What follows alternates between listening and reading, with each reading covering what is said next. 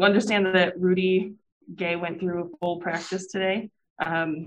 Is he nearing return? Will he be playing tomorrow? Well, I think first it's good to have him, involved in practice. And, as far as when he actually comes back, in a game, that's not a decision for him or myself, but for, Eric Phillips and Eric Waters and the sports performance staff. They'll let him know when he's ready. But he's working, obviously working towards that.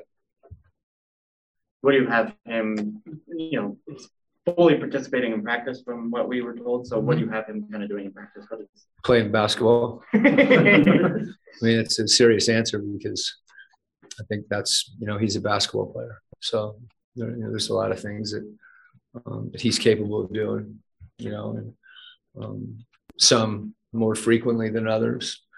But, he's defending, he's taking shots, bringing the ball up the court, making plays. And that's what he and I have talked about since the summertime is just, be a player and to be as efficient as you can.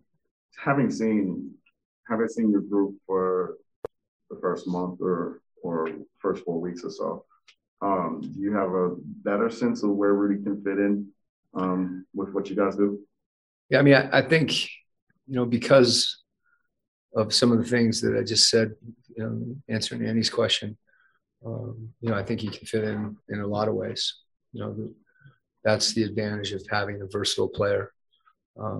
They're capable of impacting the game, in a variety of ways. And I think that's the sense that I had this summer. And, the more you see him interact with different lineups and different players, I think those things will become even more apparent. And they'll probably be more along the line of concepts, that kind of establish a role, so to speak, than saying, this is your role. Have you had any kind of conversations with the training staff about once he is ready to play, like if he'll be like able to go with full bore, or if you need to kind of ramp him up a little bit? I would think that, generally when guys come back, there's discussion about, minutes, things like that. But I think that's also, those things are always malleable, depending on, the player, but, the situation more than anything. What is his size uniquely? I mean, he's big for his position. What is his size on? Well, first you'd have to define his position. Yeah. But I think really he's big relative to, he gives us that size and length. He's big relative to our group. He's not big compared to Rudy Gobert, Hassan, but, his size and, his ability to, eat space on the floor is an asset.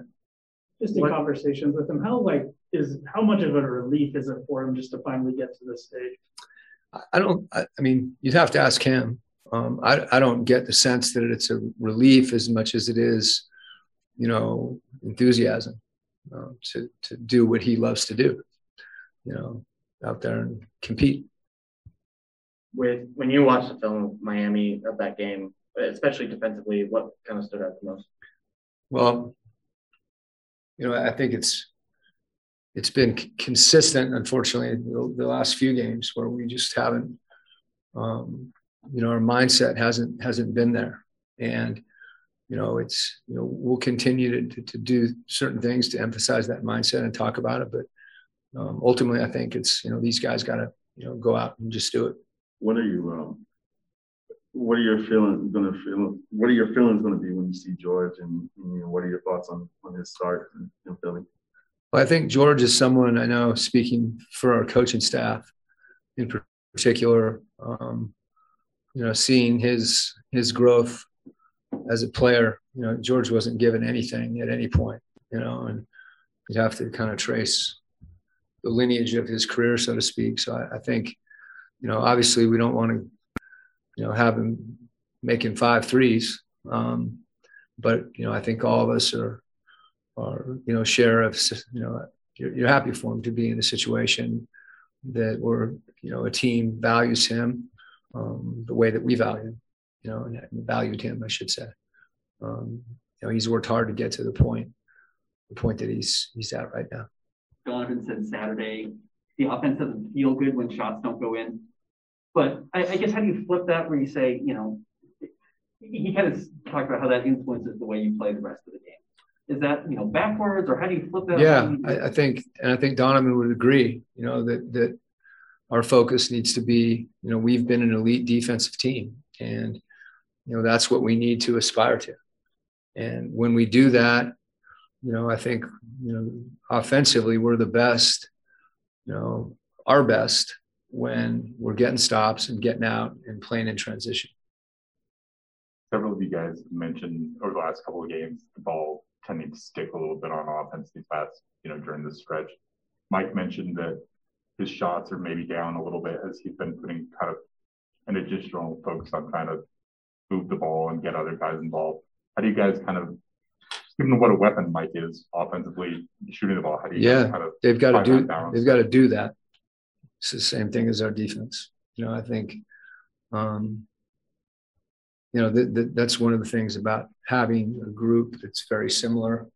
You know, I think as we focus on our defense, a lot of those things will just take care of themselves, you know, and we've continued to talk about, you know, reading before the catch and, you know, making quick decisions and getting in the paint, whether it's a drive, a pass, or a shot. And, you know, that's what our group has to do collectively.